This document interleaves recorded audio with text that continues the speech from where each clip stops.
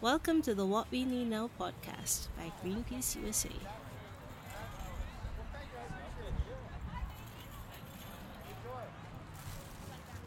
You're listening to the Grand Lake Farmers Market in Oakland, California. We're surrounded by smiling faces, little strollers going around, fresh local fruit and vegetables, friendly greetings, wonderful, vibrant colors. There's guitar being played, there's a drummer in the distance, the sights, the sounds, the smells. It's a sensory feast. But for many people, especially those who live in lower income neighborhoods that are also food deserts, this is not the typical experience. Their options for accessing fresh, healthy fruit and vegetables are severely limited, and the costs are prohibitive. So today, we're exploring the connection between the folks who grow the food and those who need more access. And we're highlighting the role of Black farmers in addressing the gaps that lead to food injustice. Okay, what we need now, a podcast where we invite the people doing the work to do the talking.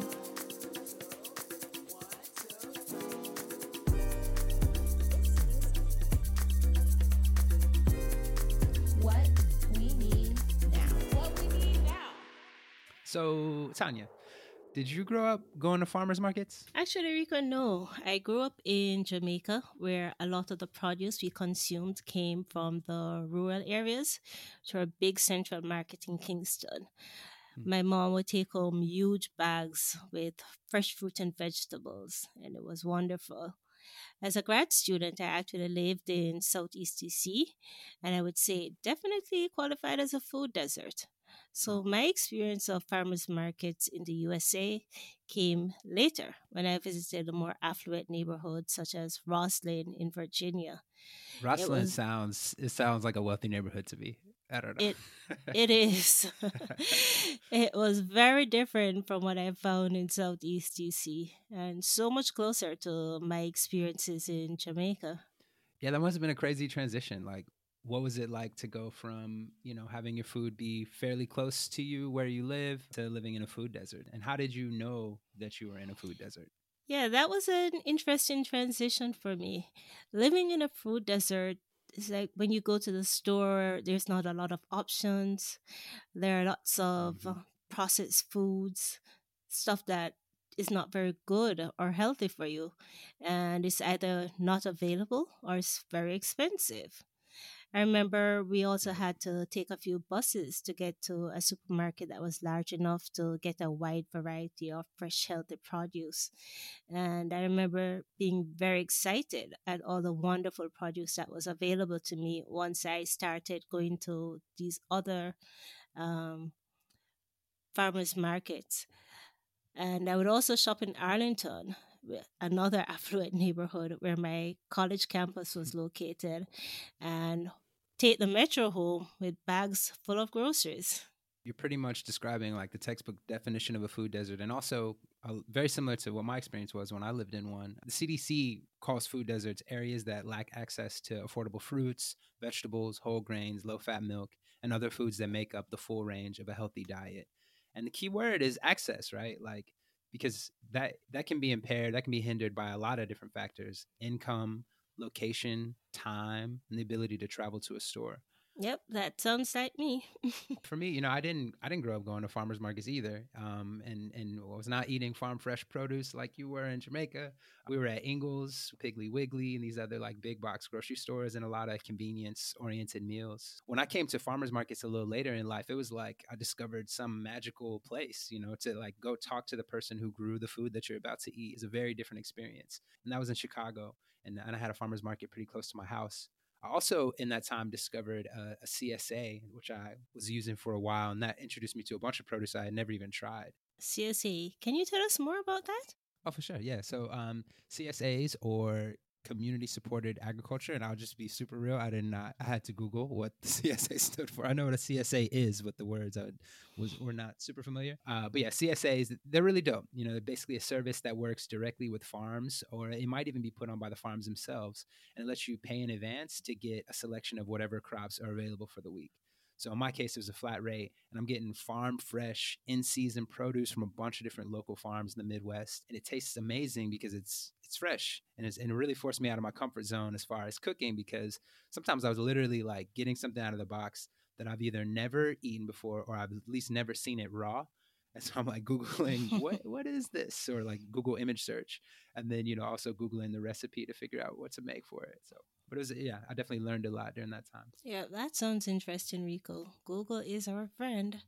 So, I have a question for you. How many farmers do you know? I know a surprising number of farmers at this point in my life. Mostly through my wife, who used to manage the Grand Lake Farmers Market that we were listening to earlier. I also play music at some of the markets in the Bay Area, so I've gotten a chance to meet some folks that way. And I've been surprised by the diversity in race, age range, gender, sexuality, number of urban farmers. Like, people are really be farming like in the city. It's great. And to be honest, maybe like before 7 years ago, I definitely had a narrow perception of farmers that every farmer lived way, way, way out in the sticks and everybody's wearing flannel all the time. And I just assumed they were way older than me and they're like 99.999% white and male, but it's not entirely the case. But actually, some of your assumptions weren't that far off, Rico. Black farmers make up less than 2% of all farms in the United States.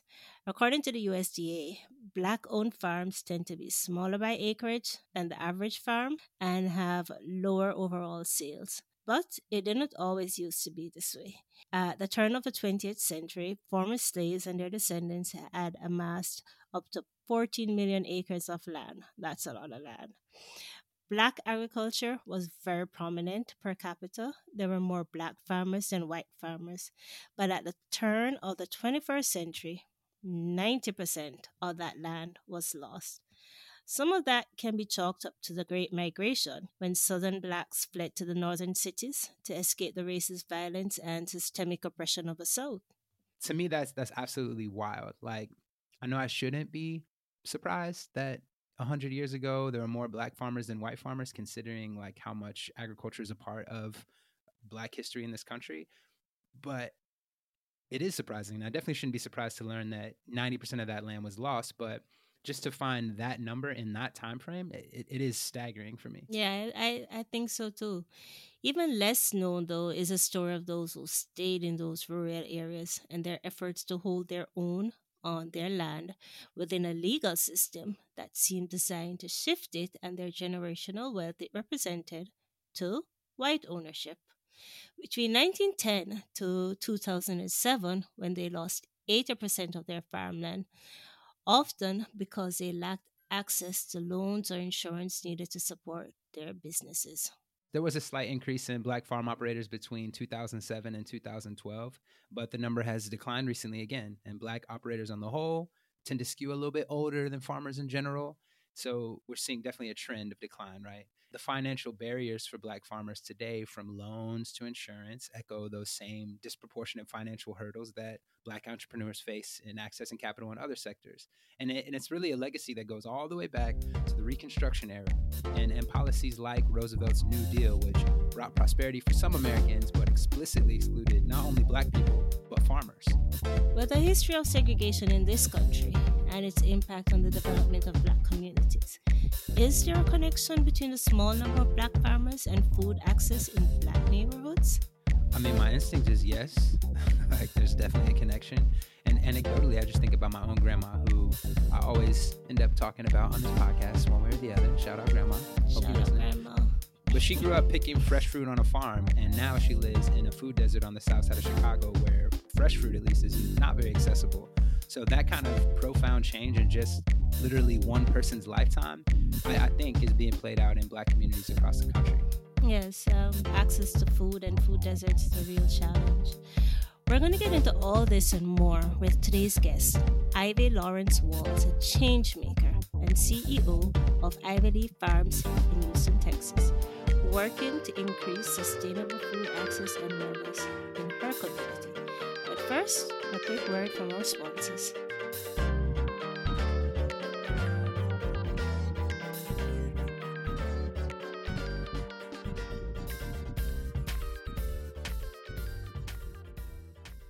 Thanks so much for coming in, Martine. It's Martin, and no problem.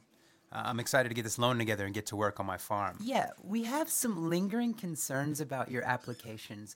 We're gonna need you to submit another 100 references, and it'll take us another few weeks to a month to review it. The last frost was a month ago. I'm way behind If you had already. more credit or collateral or capital, we'd be in a different boat, but you only put up your farm, and it isn't currently a high-value farm, especially since last year your yield was really Last low. year, y'all held me up for months. I was barely able to have a yield at all. So I hear that you're disappointed with our rigorous review process.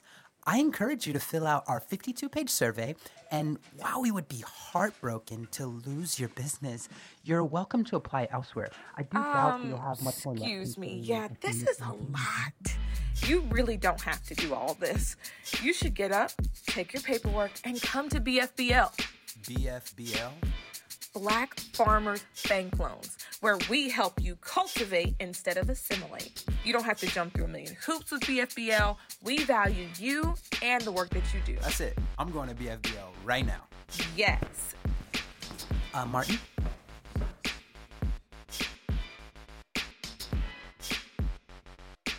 Hi, this is Tanya. I use she, her pronouns, and I live on Manaoak land in Fairfax, Virginia. Yes, welcome back to the show, y'all. My name is Rico. I use he, him pronouns, and I'm very, very excited about our guest.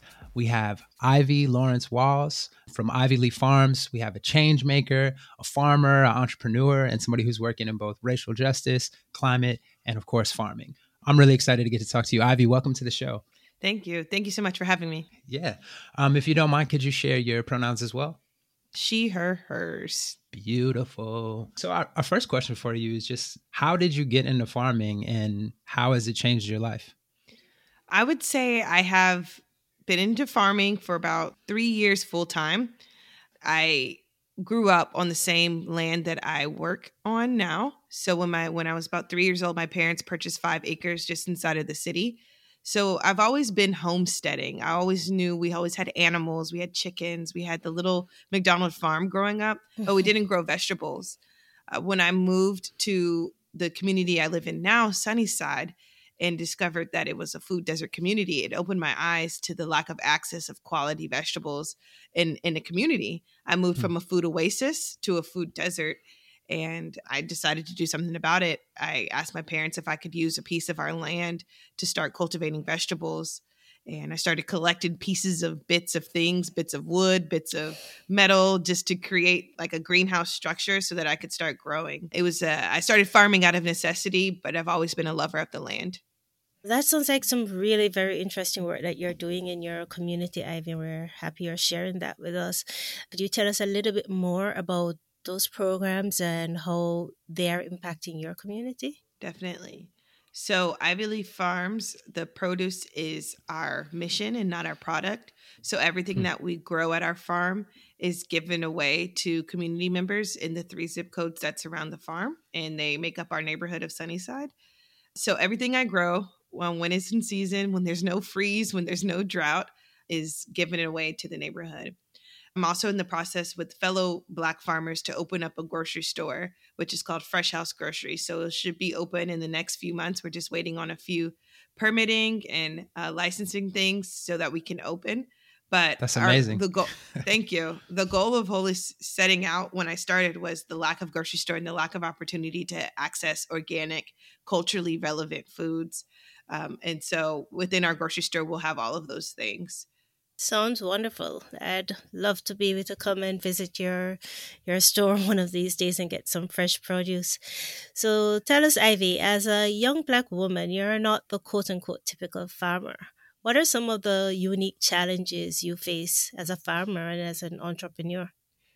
Being in Texas, I love that statement and hate that statement at the same time. I may not be the marketed farmer, but there are a lot of Black women who have cultivated the earth before us. Our grandmothers, even though they didn't call themselves farmers, they were feeding us and they were feeding our neighbors and feeding our block. The challenges, I think the biggest one I face is when I walk into some of the rooms and some of the spaces, I don't look like I belong. However, when I introduce who I am and what I'm doing, I fit right in.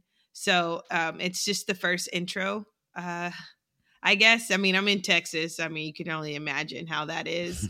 But luckily, I live in a neighborhood that is still surrounded by acres of land. And most people either have horses or they have some kind of cow or some kind of, I guess, agriculture background. We're city country. So in my space, in our neighborhood, I don't stick out. But when I leave the neighborhood, it looks pretty different. So I spend most of my time in this room, which is like my office and my house, and it's my music studio.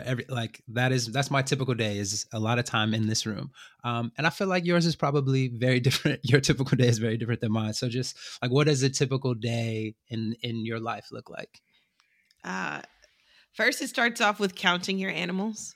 So when you wake up, get to the farm, it varies between 5 and 10 o'clock, depending on if I have meetings. And counting your animals. So you might discover that maybe one of your animals got into something. And so now that starts your whole day of fixing a piece of the barn or fixing and mending a fence. So the day looks different every single day. There's no farmer that can tell you they do the exact same thing. I mean, you could have the chickens got out. Like, it's just like water line breaks overnight. The weather might change. So my day typically starts with counting my animals. And if they're all counted for, then I go to the back and cultivate the earth. Sure. We know that you are a farmer, and I believe you're also a student. But could you tell us a little bit more? You mentioned your parents and how you grew up in a farming community. But is there anyone now that you are working closely with as a mentor or someone that you can relate to in this field? Yeah. So Jeremy Peaches, he runs Fresh Life Organics. He is another farmer who also graduated from Prairie View. Although we didn't know each other at the same time, we went to school at the same time. And so he has a farm. And so we've collaborated together. That's who we started the grocery store together with. I work with him hand in hand.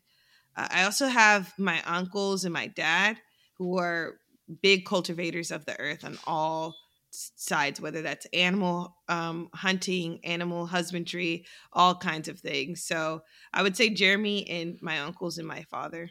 You said animal husbandry. What? Can you just break that down real quick? Husbandry is like the care of animals, I think. Okay. I don't know. I'm not really into animals. I just deal with the vegetables. I do have 2 cows, just say I have some cows, but I do not. I actually really don't enjoy animals. I mean, they're cool, but 2-ton horses, they're like dogs. And so you don't want a 2-ton dog jumping around. Oh my goodness. Sounds fun. So one of the things we were talking about a little bit earlier in this conversation was like food deserts and CSAs and like these like farm share boxes and stuff like that. So I kind of wanted to hear a little bit about what you're doing in the Sunnyside Community Share and also the Black Farmer Box and how that works. Definitely. So the Sunnyside Community Share is what we grow on our farm. So right now we're getting ready for summer season, which is cucumbers, okra, Malabar spinach, Scotch bonnet peppers. We do a lot of, now that we're having this Caribbean type of weather, we had like 14 inches of rain last year in the month of May, which is like unheard of. So we're doing a lot more Caribbean style food. So we have like yucca, cassava, things like that coming up. And so when those come up, we pack them up and we go off our community list and we call and we say, hey, we have an order. And they say, hey, yes, I'm home, or yes, leave it on the porch. And so I leave it on the porch. And then with the Black Farmer Box, for people who don't live inside the zip codes, we put our harvest together and we sell that as a way to raise money and to get farmers paid. First and foremost, paid for what they say they want to be paid. And 2, you get local organic produce grown within, 30, 45-mile radius. I think it's super important to eat inside of your own ecosystem and to eat culturally relevant food that is good for you. So you're saying like callaloo, like that's something that we're looking at getting at the farm. I know some people call Malabar spinach callaloo, depending on where you're at, but amaranth is the callaloo that is the one that we're going to start growing as well. But like I said, there's not a lot of people who have usually have to leave or go to specialty stores to get the type of produce that we're growing. So it's nice to be able to provide that at low to no cost. That's amazing. I was saying earlier that like me experiencing something like that was life changing for me to suddenly have access to stuff that was grown locally. And for our listeners, the Callaloo connection, we asked earlier, I asked everybody what they had for breakfast, and Tanya had some Callaloo. And so that was what that connection was. Definitely. Right, and we had also spoken a bit about farmers markets and how people in different communities were accessing their produce. And the share that you mentioned sounds like an amazing experience. I would definitely love to get some of that Caribbean produce that you mentioned. Do you have plantains? Let's talk about that. I'm trying. That freeze took out everything from us about 2 years ago in February. We had a really bad freeze in Texas. So we lost all of our citrus and lost all of our fruit trees. So we're getting them back. But plantains are definitely something. My brother's girlfriend, she's Haitian. And so she's always making us plantains. So I really enjoy them. Can you share, based on what you're saying, do you see any connections between farming and climate change? Everything. Like I say, we've had record rainfalls, which is really bad for plants. It causes fungal disease, and they need the sun. And so sometimes you can flood out your whole fields when they don't need to be. We're seeing record temperatures, and in Texas, we're seeing record winters. So we're having very, very cold winters now where we're getting below freezing, where we used to only go maybe 2 or 3 days with freezing temperatures. Now we might go a week with abnormal temperatures. Now I can't say this or that, but yes, our climate is changing drastically. But I'm lucky enough that I started farming in the middle of this. So I'm able to just jump with it as it's going, and I'm learning versus having done it for 15 years. And this is what I've always done. On March 15th, I start all of my tomato plants. And then March 20th, it's a freeze. So, I've been able to jump back and forth with it and dance with it. But it is something that is a rising battle every single day.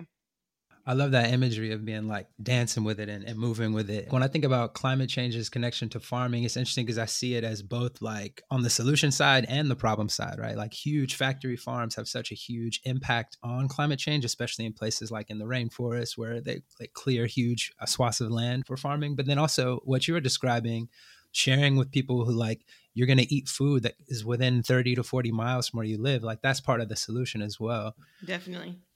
And getting our soil back healthy, which is really important. Absolutely. Yeah. Do you see a role of the traditional knowledge that, you probably have picked up from persons in your community? You mentioned your parents and your uncle and your family all working in the farm. Are there any techniques that you're learning? Yeah, I don't know if it's necessarily towards like the climate. It's more of plant-based medicine that I'm learning. They take 3 leaves from plants and do this and chew this and spit that. There's a guy that comes and volunteers at the farm, and he's from Guyana. And so he's been helping me learn a little bit more about what I can do with what we considered weeds. So that's been really interesting. So I wouldn't say it's necessarily towards climate change, but the kind of the skills that they taught me on how to be, proactive and how to collect rainwater and different things like that have been helpful. But I've been learning a lot of medicine from what we have.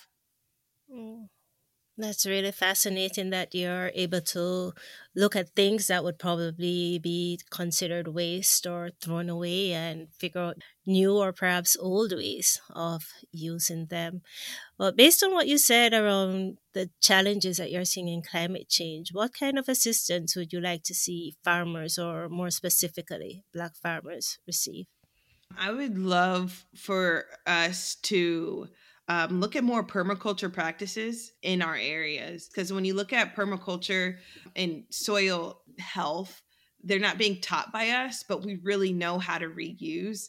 I think that regenerative agriculture is essentially a lot of traditional ways of how we've been farming, like no-till methods and things like that. We didn't have tractors. We didn't always have tractors to till up or tillers to use. And so we had to use the horse manure. We had to reuse. And when you cut down a plant, you're chopping it up and laying it back down instead of throwing it on another pile or making a compost. And so these are things that we've traditionally done, but permaculture practices to solidify our knowledge with, I guess, culturally studying and what's been put out into the world in this farming space. I think that we have a lot of teeth in the game, but we haven't been able to necessarily chew. That's a very interesting way of putting that, and that's certainly something that we would like to see some advancement on. For like people who have aspirations of being farmers who don't have like the background that you have and like family who've done it, would you have advice for folks?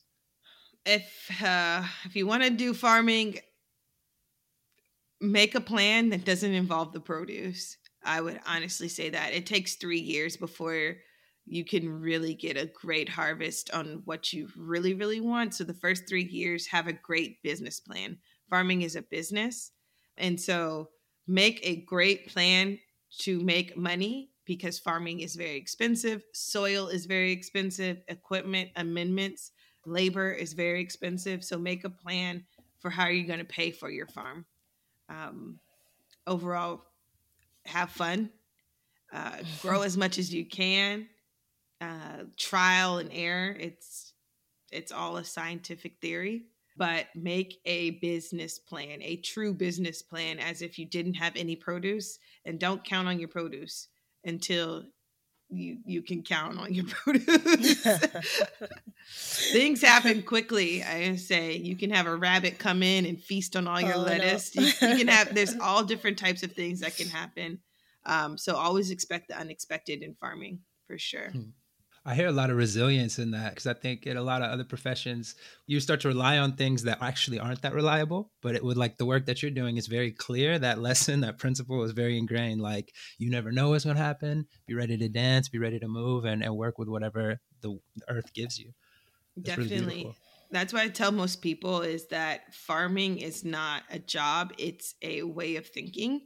When you're outside, it's, how do I get this trailer hitch to work with this? And and it's too tall, and I need to use this block in order to move around. And the horses are here and the sheep are there, and I need to move this to that. It's about the way you think. You may not always have the tools to get it done, but you have to think through it. It's not necessarily what you're doing. It's how you're thinking about it, going about it.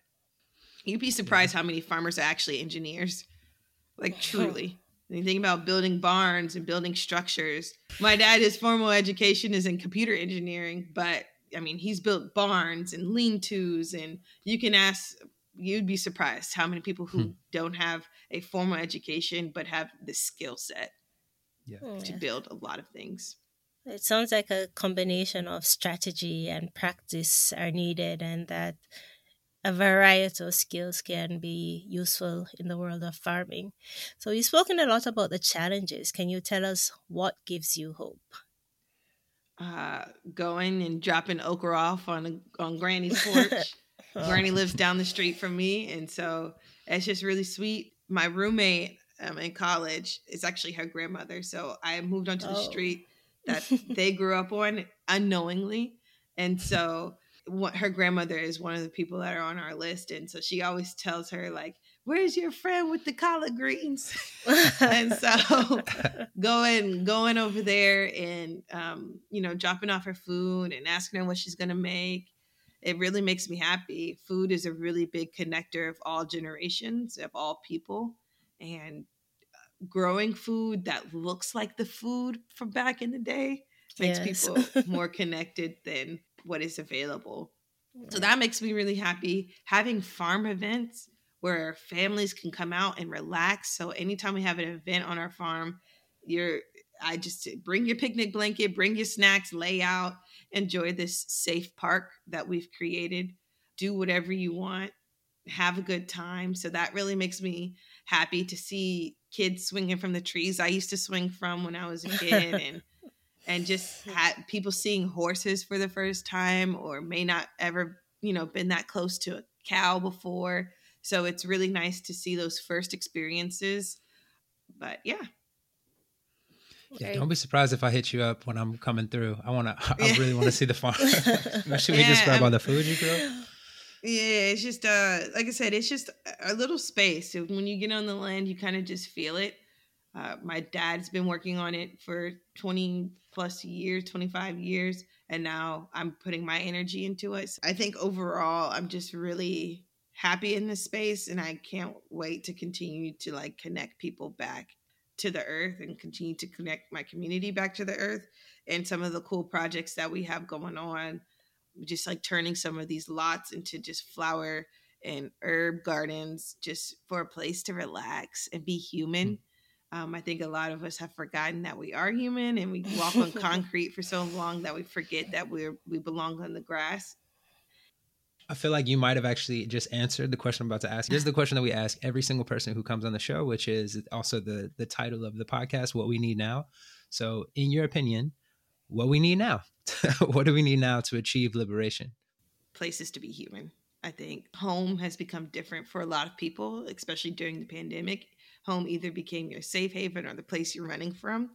And so I think we need a lot more places just to be human, where no one's judging you, and just a space to be human. As silly as it sounds, I mean, place to take your shoes off, relax, smile at people, eat in comfort. Food is a big part of our culture. It's what connects us to our past. It's what connects us to our roots, to our people. And it sounds like you're doing a fantastic job of creating those spaces for people and giving them hope and helping to achieve liberation. Thank you. I appreciate it. We want to give a huge shout out to our guest this month, Ivy Lawrence Walls of Ivy Leaf Farms. I hope that inspires you to find one of those spaces in your local community, and the folks who are working on food access and food justice, whether that's a community garden or a local co-op or a farmer's market or a CSA, different folks who are working on advocacy. Now, if you want to get real hands-on and you want to plant some seeds, I got a great place for you to go. Go to ivyleaffarms.com. That's right, the website for our guest, and you can get the seeds from the farm that you've been hearing about and plant them in your local community. That sounds nice, right? Doesn't that sound fun? It's such a pleasure. As you know, we love talking about food. We're not done with this topic. Next month, we're diving even deeper into this concept of food apartheid and what folks are doing and have been doing to combat it. So you're going to love it. Be sure to like, comment, and subscribe wherever you listen to this. Enjoy a beautiful meal. And we'll see you next time on What We Need Now.